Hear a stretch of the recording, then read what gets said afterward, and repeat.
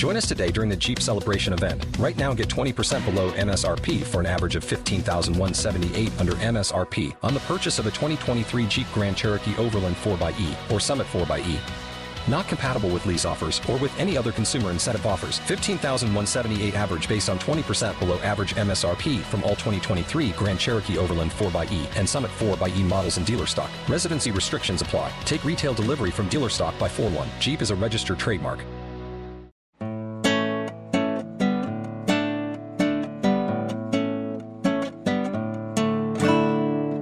You're listening to The Partially Examined Life, a podcast by some guys who at one point set on doing philosophy for a living, but then thought better of it. Our question for episode 283 is, what is love? And we read the essay, What is Love? Which is chapter 11 of Conditions by Alain Badiou, published in 1992. We also looked at his 2009 book, In Praise of Love, which is a conversation between Badiou and Nicholas Truong. For more information, please visit partiallyexaminedlife.com.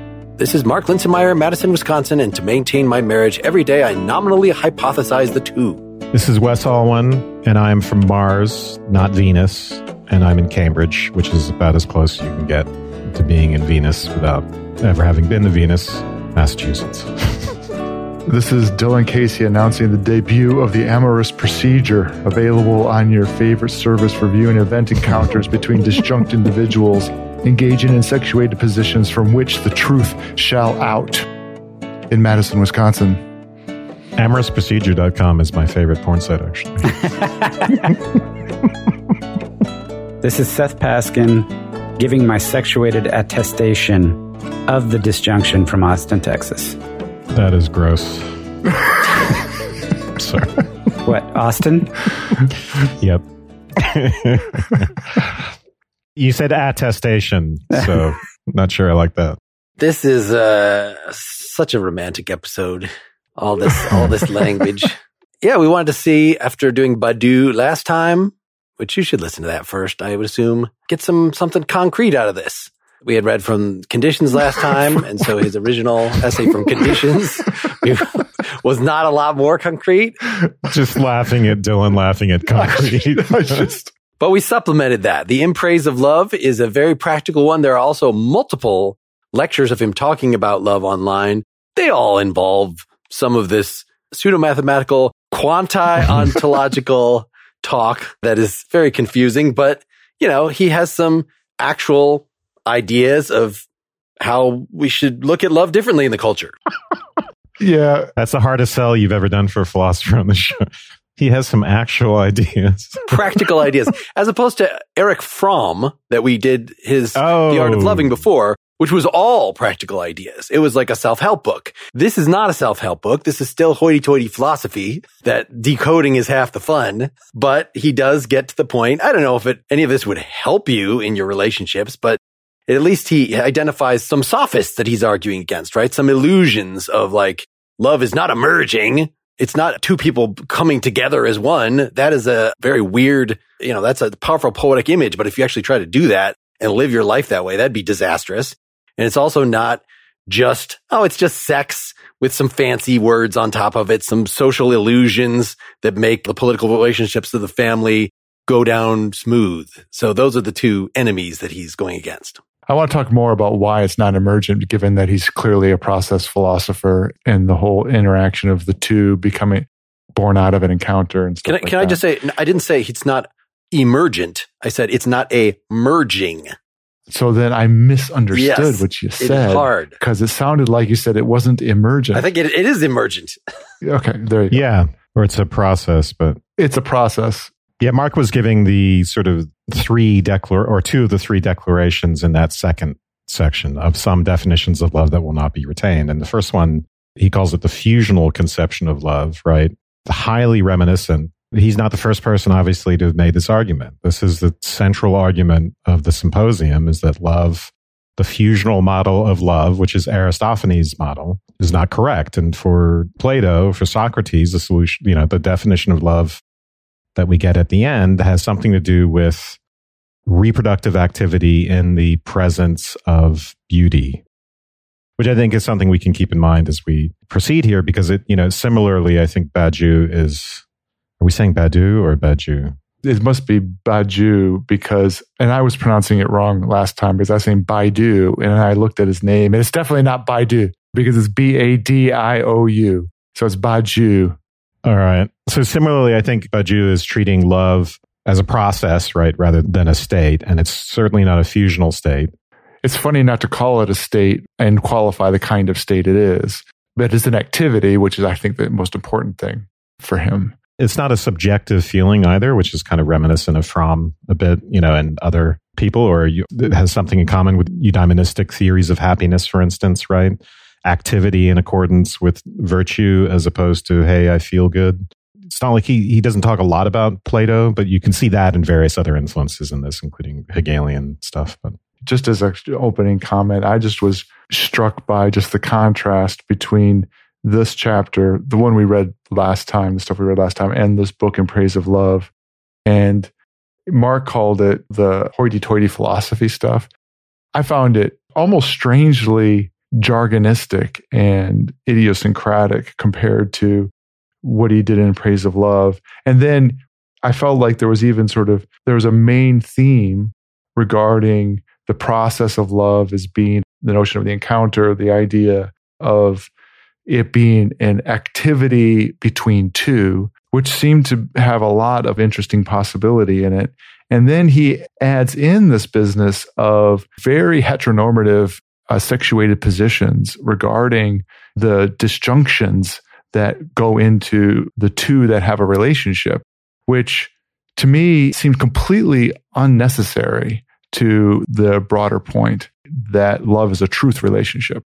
So I found myself kind of wondering, why the heck are you doing this, and how is it necessary? So I'd be interested to find out, have you guys enlightened me about why that was necessary? Well, if you're looking to me for enlightenment, buddy, you're going to stay in the dark. I don't recall even, and I'm in a very weird headspace these days, given a variety of extra philosophical, contextual things that are going on. But I don't even recall the first episode that we did just even a month ago, that the reading of that chapter was as difficult as the chapter on love. Not even close. Yeah, it was literally like I was reading something completely different, or from a completely different writer almost. So I gave up on that one pretty early and went to the In Praise of Love book, which I'm going to say helped put some kind of a framework or some kind of an interpretive context, heuristic for me to go back to the other text, which I did finish, but it hardly was illuminating. I'll just put it that way. And the two challenges that I'm going to have here is, one, I am as far from being a romantic as probably anyone. And Shannon's always said that. She has. Well, I don't have the actual existential experience to be able to connect with what I think he's trying to get at, or at least it's not well practiced. I guess maybe that's the right way to put it. I haven't put the time and effort into it that I guess he thinks it requires. But the other piece of it was because I had to fall back on trying to understand this more as an ontological, or as he, we talked about, he's got art, politics, the amorous encounter, and science. And so I feel like almost like, now I'm like, okay, do I got to go look at the political and the scientific, right? Or Well, the mathematical is the paradigm of the scientific. So there's no saving yourself from that. If you really want to understand him, I feel like we got enough. I feel like we got some examples. Yeah, no, I'll go back to reading The Phenomenology of Spirit before I'll finish this book. You mentioned ontology, and I think that's the way you have to approach this essay, which is that, he warns us against trying to define love in terms of the subjective experience of it. And he points us to, so for instance, in a third definition that will not be retained, this idea of a superstructural or illusory conception of love, something that compensates for lack of a sexual relationship. He's referring to Lacan there. He's going to say it's not actually compensation. It supplements. And it's not a failure of some sort, because it's not even a relationship. Love is not a relationship. It is so he calls it this production of the truth, that the two, not only the one precedes in the situation, not exactly sure what the situation is, but I put, being ? In brackets there. Is that is this a variation on the word being? But, it reminds me of Hegel trying to work out the relationship between one and many, basically. And love, in a way, sounds like this sort of ontological, you couldn't call it a causal source, but, something like that. The world is not just a Parmenidean one. And love is, if you want to think about love, you have to start thinking about how is it that it's not just a Parmenidean one? How is it more than that? How is it many? That's what love is the answer to. Yes, I agree that he's trying to solve a problem that someone like Hegel or someone like Whitehead or other folks are trying to address, which is to talk about multiples that have one-like relationships. He substitutes truth for the one. So love is an event encounter or scene of an event encounter. So all these words that make it into a process that's between disjunct entities that he wants to not say join, but of course and he doesn't want to say, just like Wes says, he doesn't want to say it's a relationship, right? But it is a scene, event, encounter that is an active, I don't see why you don't call it a relationship, such that it is a truth. That is the oneness that comes out of it. It's the truth of the disjunction, man. I hear Dennis Hopper saying that in Apocalypse Now. It's the truth of the disjunction. Why it maybe is not a relation is because it's essentially outward facing. So it's an us doing something together. It's a reinterpreting the world. And this is really what made intuitive sense to me, that he talked about like the need that you have with someone that you're in love in to like tell them about your day, to interpret your experience for them so that it becomes a shared way of looking at the world. That this is the way that we get out of solipsism, is that we become a society. That he later in the In Praise of Love book says it's a foundation for larger civil society, that it sort of starts with being able to completely intimately just throwing off all your poses and your modesty and just all your restraint, giving yourself totally to share the contents of your minds as they're directed outward. So it is not that I know you to the depths of your soul and you know me to the depths of my soul. It is that we together are constructing a different way than either of us had individual of looking at the world. That all sounds right. I'll just go with the fact that it's not a relationship because it's outward facing. And I guess he would say, to the extent that it's a relationship, it's the two disjunct individuals partaking of the void and then tied together through their community, their H of X, tied to their H of X. Maybe take some of the, quasi-mystical language out of it. One way to read this is that Badiou is positing love as the explanation for how one self-consciousness encounters another self-consciousness without turning it into its object. If you're just having sex, or if it's just at the level of desire, or if it's just about the body, you're still very much solipsistic. That's not love, because they're still objectified, or there's still some objectification in that relationship. And, we always talk about intentionality and relationship as part of the intentional structure of consciousness. So if you ask the question seriously, what is it like to have a relation with another self-consciousness where you do not objectify them, which is the great problem that Hegel addresses. And as Dylan said, that it's a deep philosophical question.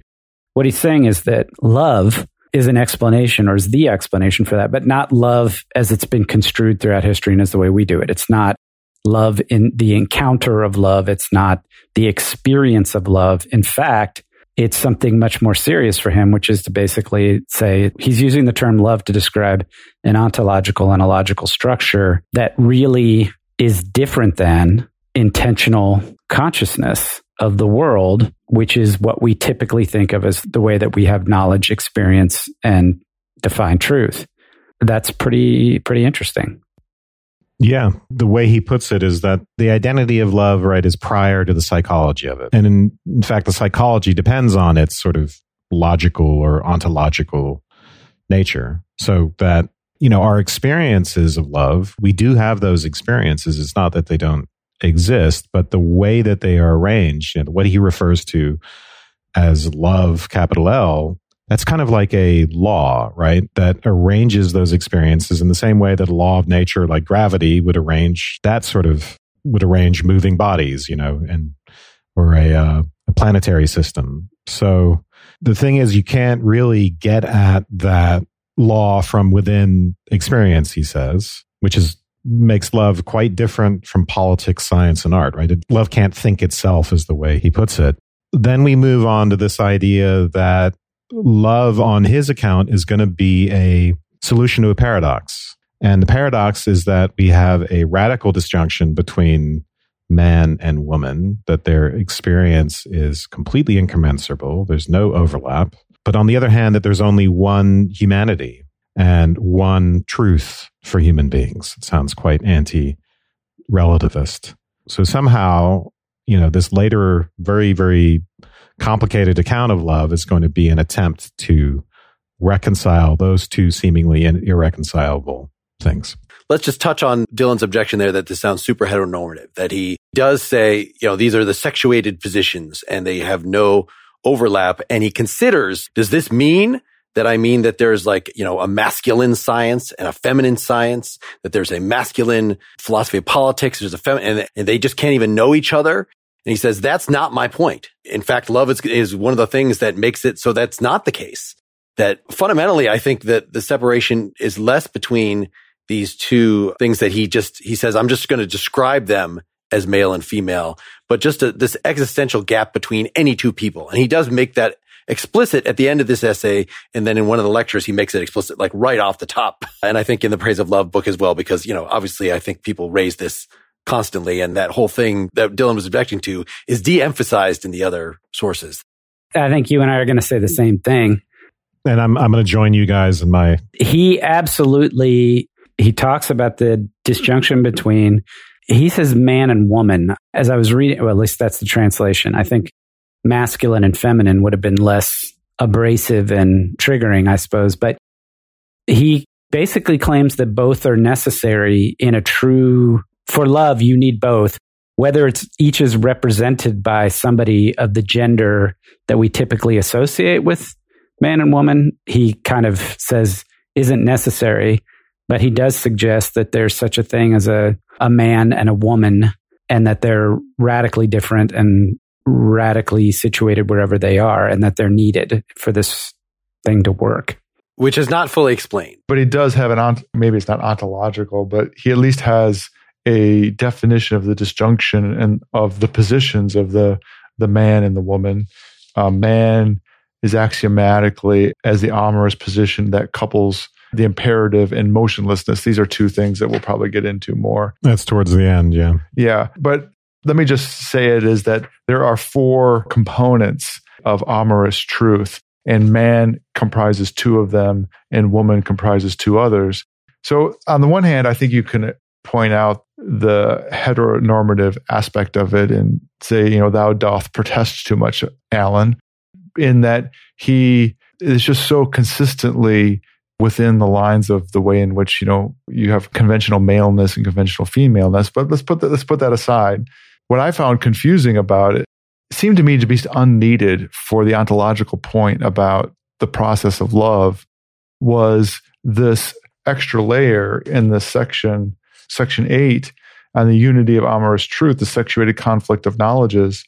I just didn't even get why that was necessary, what that illuminated about it. And if anything, to me, it undermined the notion of love as a truth process in which there's he probably would object to this, but an ascension or a viewing out in the world amongst 2 people as being the core aspect of the truth of love as a truth procedure. That's all really interesting. And it seems to me to be undermined by the rest of it. I'll go on record as saying I'm not triggered by using the words man and woman or by heteronormativity. I'm not saying you are. Yeah. So that's one thing. But although I did, I made fun of this in the beginning because it does sound at certain points like it's basically a very, very jargony, sophisticated version of men are from Mars and women are from Venus. And But it's a little unclear to me what's going on here, and I think we have to sort of get into the details of it to figure it out, because he does begin in that disjunction section by saying, what I mean by man and woman is not something that's defined by any empirical state of affairs. It's not defined by something natural. It's something that's going to emerge from the logic of love itself. So we should take him seriously on that and see, and maybe the critique still applies, but we'll have to see what the logic is and why man and woman might be the best way of describing it, or maybe they're not. Maybe they're not necessary. It's just unclear to me is all I'm saying. I would say the fundamental question that I'll have that when we get to it is the necessity of sexuated positions, which he says is fundamental to this disjunction. The disjunction is between sexuated positions, and it's fundamental to the amorous procedure. And it's not clear to me at all why that is required for there to be a relation of two.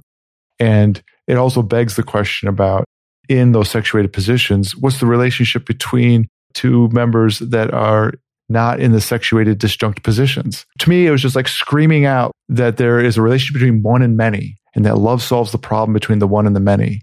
And he adds all this extra articulation underneath of the many and breaks the many up into other ones. It's just weird to me. So I agree. And I think this would be better as just everybody starts as, existentialist, solipsistic, lonely beings. And this is a way that we can overcome that absolute disjunction that each of us has with everybody else. On the other hand, I think he has a lot of respect for Simone de Beauvoir. I think he's a reader of that, and the whole Kristeva on objection and all that stuff. He wants to prepare the ground in his way of addressing this for feminist scholarship.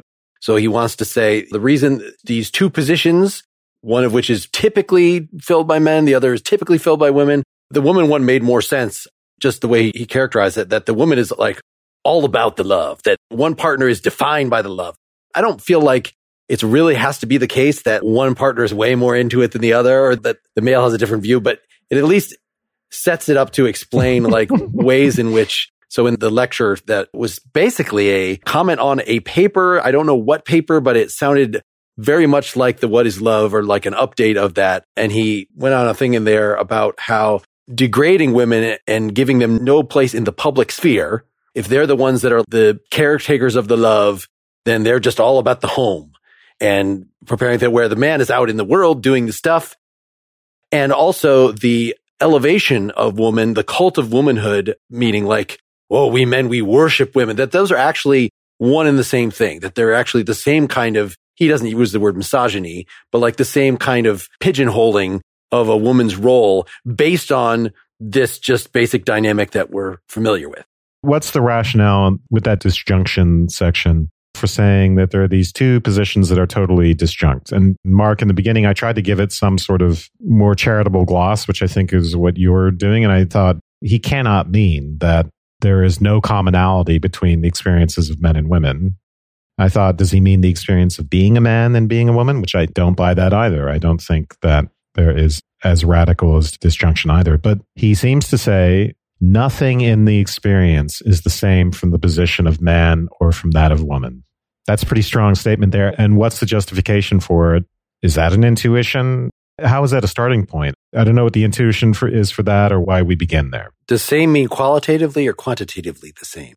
I posed this question to Shannon. I just said, do you think that men and women experience things differently? And she was like, yeah, of course, right? And then I said, but then how can we even have any kind of a conversation about anything? How can we have any shared experience? And she said, well, and she made the point, which I thought was, it's like, if you think about it from a Wittgensteinian perspective, can you feel this pain? In a certain way, speaking philosophically, there's a radical disjunction between any two subjectivities in their experience. You will never experience what I am experiencing, which does not obviate the possibility that we can have communication or shared knowledge or build things or what have you. But there is a radical disjunction. So if I think about that as a potential framework for this, then this is saying that there's nothing shared is basically a subset of that very assertion. But I think the work he's trying to do here, Wes, when he says that, is he's really trying to say the disjunction is radical in the sense of if you create, in talking about love, the two that becomes one, which is that fusion version of love. You're basically saying the two become the one subjectivity, share the experience. And I think to say that there's nothing shared, it's a radical disjunction, is just one of the preconditions for him to say that it's a new form of truth, a new form of knowledge that isn't somehow our traditional notion of mathematical or scientific subjectivity. Just to emphasize the radical nature of the disjunction, just to quote a little bit more, because I tried to give some kind of appearance-saving explanations for this, and he kept coming, right? So he says, there's not one presentation allocated to woman and another to man, and then zones of overlap or intersection between them. Everything is presented in such a way that no coincidence can be attested between what affects one position and what affects the other. So I call this state of things a disjunction. Sexed positions are disjunct as regards experience in general. It's a pretty strong way of putting it. Seth is right, though, that this is a red herring, that he shouldn't have done this, and that I'm not going to say I don't want to interpret him as not sounding like Jordan Peterson about there being a fundamental male demiurge and a female demiurge, and there's definitely some of that in there, in the way that he actually fills this out in the dynamic of two people that somehow end up, well, not sharing consciousness, not merging, but engaging, excising the empty set from each of them, and thereby together becoming the two. I think could go to any two self-consciousnesses.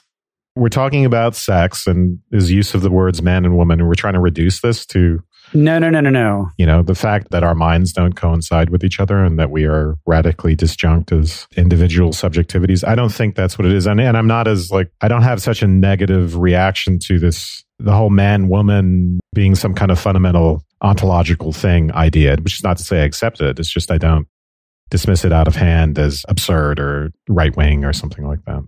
Let's just say we don't object to the notion of there being masculine knowledge and female knowledge, that those are radically disjunct. What I find unexplored in what he's talking about is why those particular versions of unified experience, because what he's done is he's taken human experience and divided it into two different ones again.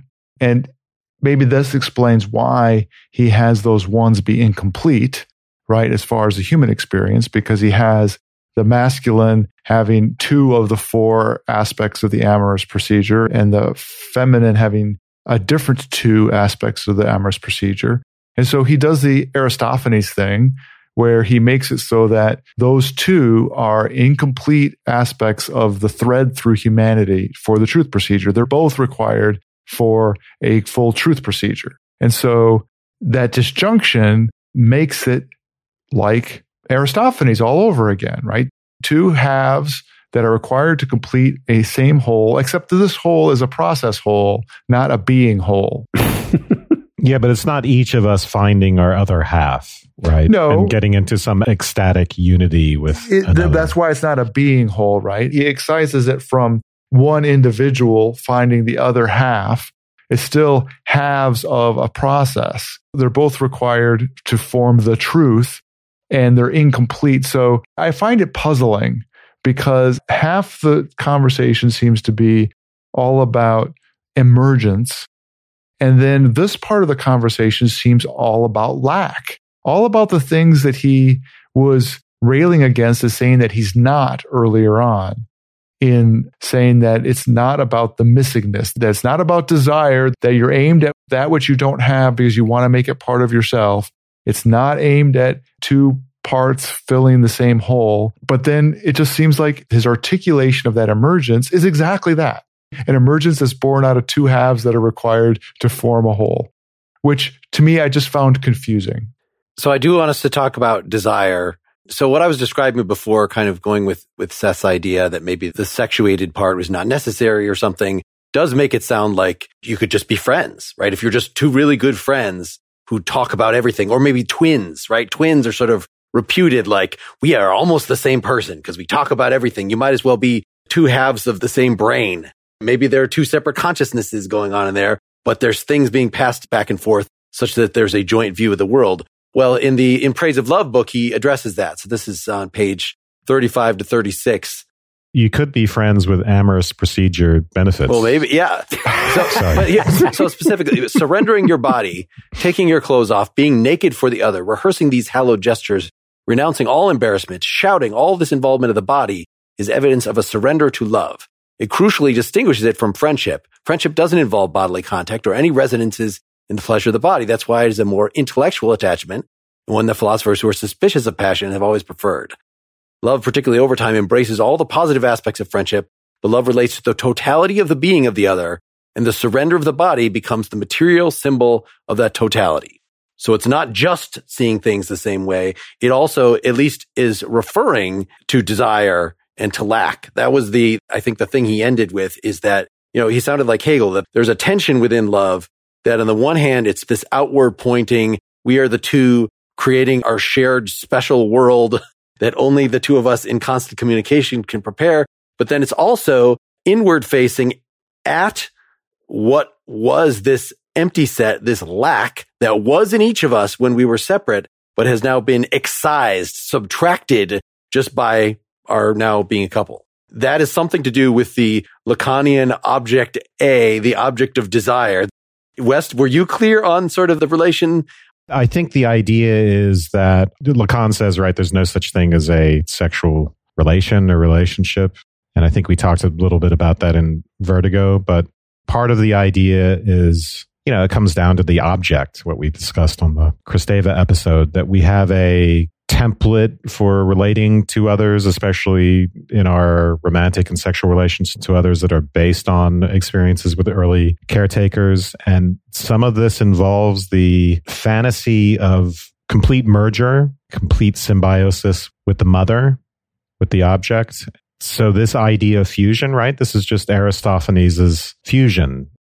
In other words, what we desire in the other is not something real. It's not something that actually exists. It's not something that we can get from them, really. And that's the problem. Is it different than the reason that there is no sexual relationship is that there's sexual, but there's no relationship? I think this was it in Annie Hall or Husbands and Wives? One of those Woody Allen, it's like, we just had an affair. We just had sex. Each of us had a good time. Each of us had our own good time. I think it was Liam Neeson was involved in this somehow. So there's no shared, even a simultaneous orgasm. It's not a shared orgasm. We're related to some fantasy or to some ideal rather than to the person themselves. Remember from the Vertigo episode, I just want you to love me for who I am. And the idea is that there is no loving her for who she is. There's loving her for who she is reminiscent of, which is mom, ultimately. Page 191 is the heavier text version of addressing. So first off, Mark, I'd like to clarify that I didn't say that the sexuated stuff is unnecessary. What I was saying was that the claim that the sexuated positions are disjunct is not saying anything more than saying that two subjectivities themselves are radically disjunct in that way. The sexuatedness of the bodies in love is of critical importance. I'm just saying that claiming that they're disjunct is not something specific to the sexuatedness. It doesn't seem to me. But on page 191, he's talking about sexuality as it relates to an experience of identity or the one, or this disjunction, which is the two.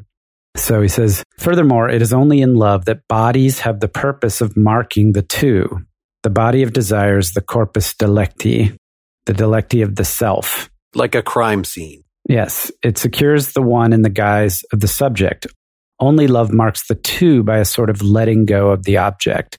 It is at the point of desire that love fractures the one in order that the two occur in supposition. And then he goes through this long thing that I'll skip and just add this last point. Only love exhibits the sexual as a figure of the two.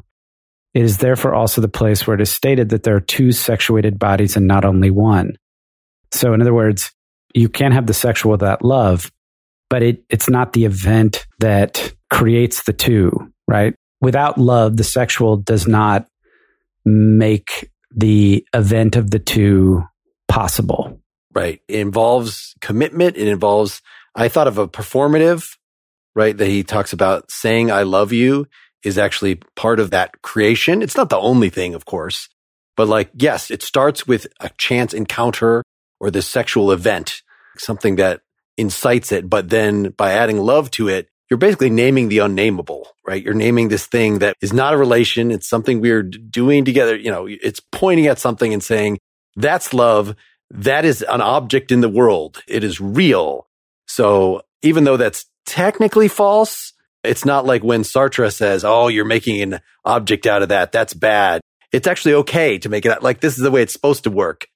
Is that by this activity, part of this activity is just self-perpetuating, it's like a literal social construction that you together are saying, yes, we're in love, like that, and doing the things every day that involve being in love and talking to each other, sharing that space, making love, making a baby, that can be a huge activity that becomes a focal point and changes you fundamentally in your relationship. All these things are the creation of this persistent object or state. Mm-hmm. Yeah, it's interesting in this following section on love and desire, right? He has that great phrase, love fits through desire like a camel through the eye of the needle. Mm-hmm. That's right after he's gone on a kind of little Lacanian jag about the object of desire is not the other subject, a particular person desired. They're not the cause of our desire. It's not even their body that's the cause. That's his way of saying that it's this other fantasy or it's the object or something like that. So when you love someone, he'll say something like, the body that is the object of your desire is not really the same thing as the body that is the object of your love. And he gives something that sounds like a causal theory of reference where the body subject that is an object of love is, quote unquote, descent of an event in which the body was first encountered. So it's hard for me to explain exactly what that means, except that there's a history there, right? I think Mark was getting at this. You meet someone, there's a relationship that is elaborated, there are certain declarations at some point. Maybe there is something performative about it, and the whole history of that constructing together transforms, right? What even a body is to us. Love marks the two by a letting go of the object.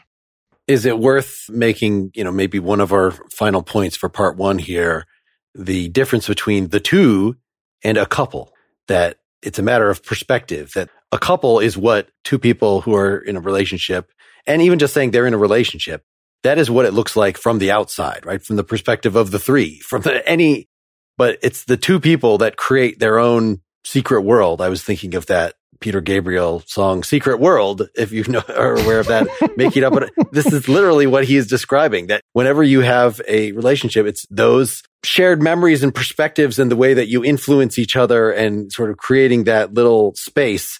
In that sense, being the two is just not something that anybody else who's outside of that situation can perceive as such. Yeah. In fact, I think somewhere he says, as soon as you start talking about the couple, you've introduced that third-party perspective, which is why he uses the term the two, as opposed to a couple, because a couple exists already from the perspective of the social or from a third party that's saying, oh, you guys are such a cute couple, right? Yeah, I never thought I would be relieved whenever I see something Sartrean that like, oh, that's normal. Because Sartre is such a freaking loon. But the fact that he has things like that, I understand the whole idea of, no, each consciousness is sort of a completely free, open-ended thing, but we try to make objects of ourselves and of each other. And so that's the danger that is always coming. And there's definitely strains of that in Badiou, that love is this space of open, infinite possibility. It's a way of fitting infinity within time, he says at some point, which is, I thought was pretty cool.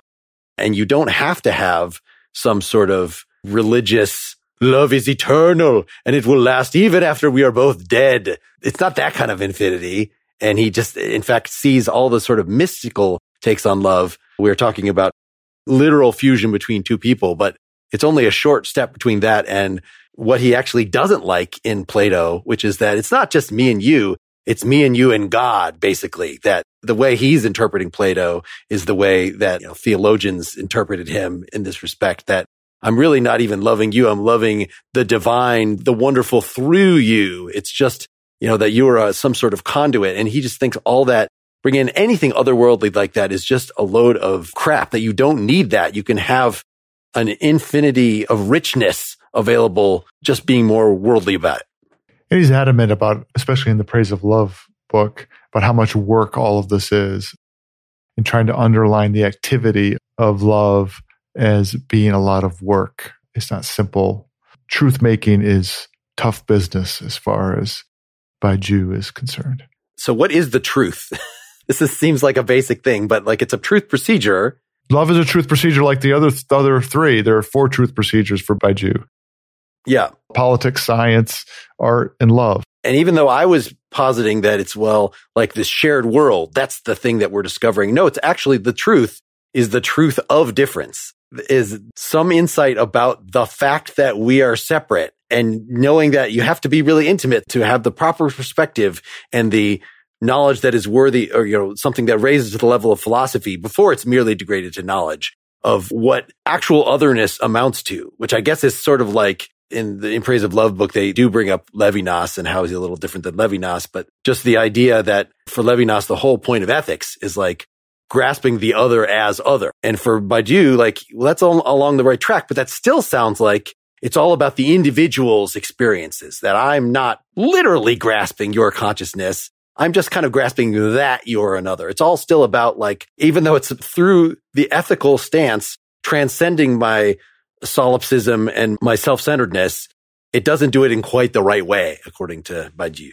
In the next half, we should talk about the conditions for the existence of humanity, this function. So that's section 4. It'll be important to trying to unravel all this other stuff about how love relates to humanity. Truth is going to be generic. It is something that, despite the radical separateness of the sexes or of the individuals, something that we can all share.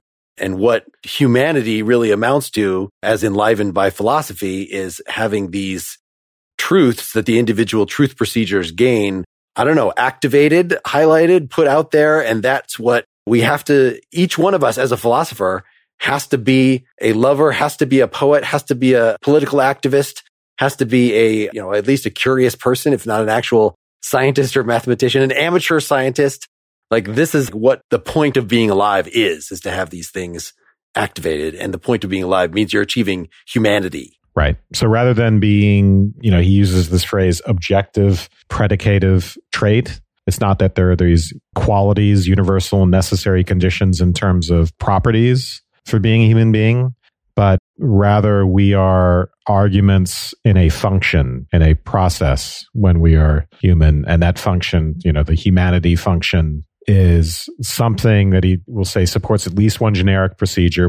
I like the word process instead of procedure, but, the processes of sciencing or loving or arting or politicking. When you do those things, when you enter into those activities, that's when you become human and fill the variable for the humanity function. And that's how truth is born, out of the fourfold knot of those truth procedures. I thought she was going to love me, but she just scienced me. You were blinded by science. She blinded me with sciencing. Disaster. So if you want to hear all that, come back for part 2. And if you want to hear that, you need to become a Partially Examined Life citizen or supporter in some other way. There are at least 3 different ways to do that. Go to partiallyexaminedlife.com/support to read about them. Next time, we're going to do a listener commission. Apparently, Mark Twain, Samuel Clemens, famous novelist, wrote a philosophy essay, What is Man?, which was not published until after he was dead. But we have been paid a good chunk of money, and we love Mark Twain, so why the hell not? Let's read it. We love money. For next time. Yes, that's true. The love relation. So we're done with Badiou for now. Have we been doing too much to this kind of continental philosophy? Are we doing too much historical philosophy? What is the thing you actually want to hear us talk about? Please reach out to us, pl@partiallyexaminedlife.com, or you can comment on the various posts on the blog, on Twitter, on Facebook. I'm going to start using Instagram if we can figure out what the login is. Probably by the time this is posted, I'm going to start doing stuff on Instagram, as long as I can figure that out. Thank you so much for listening. We love you. Good night, everybody. Good night. Good night. Night.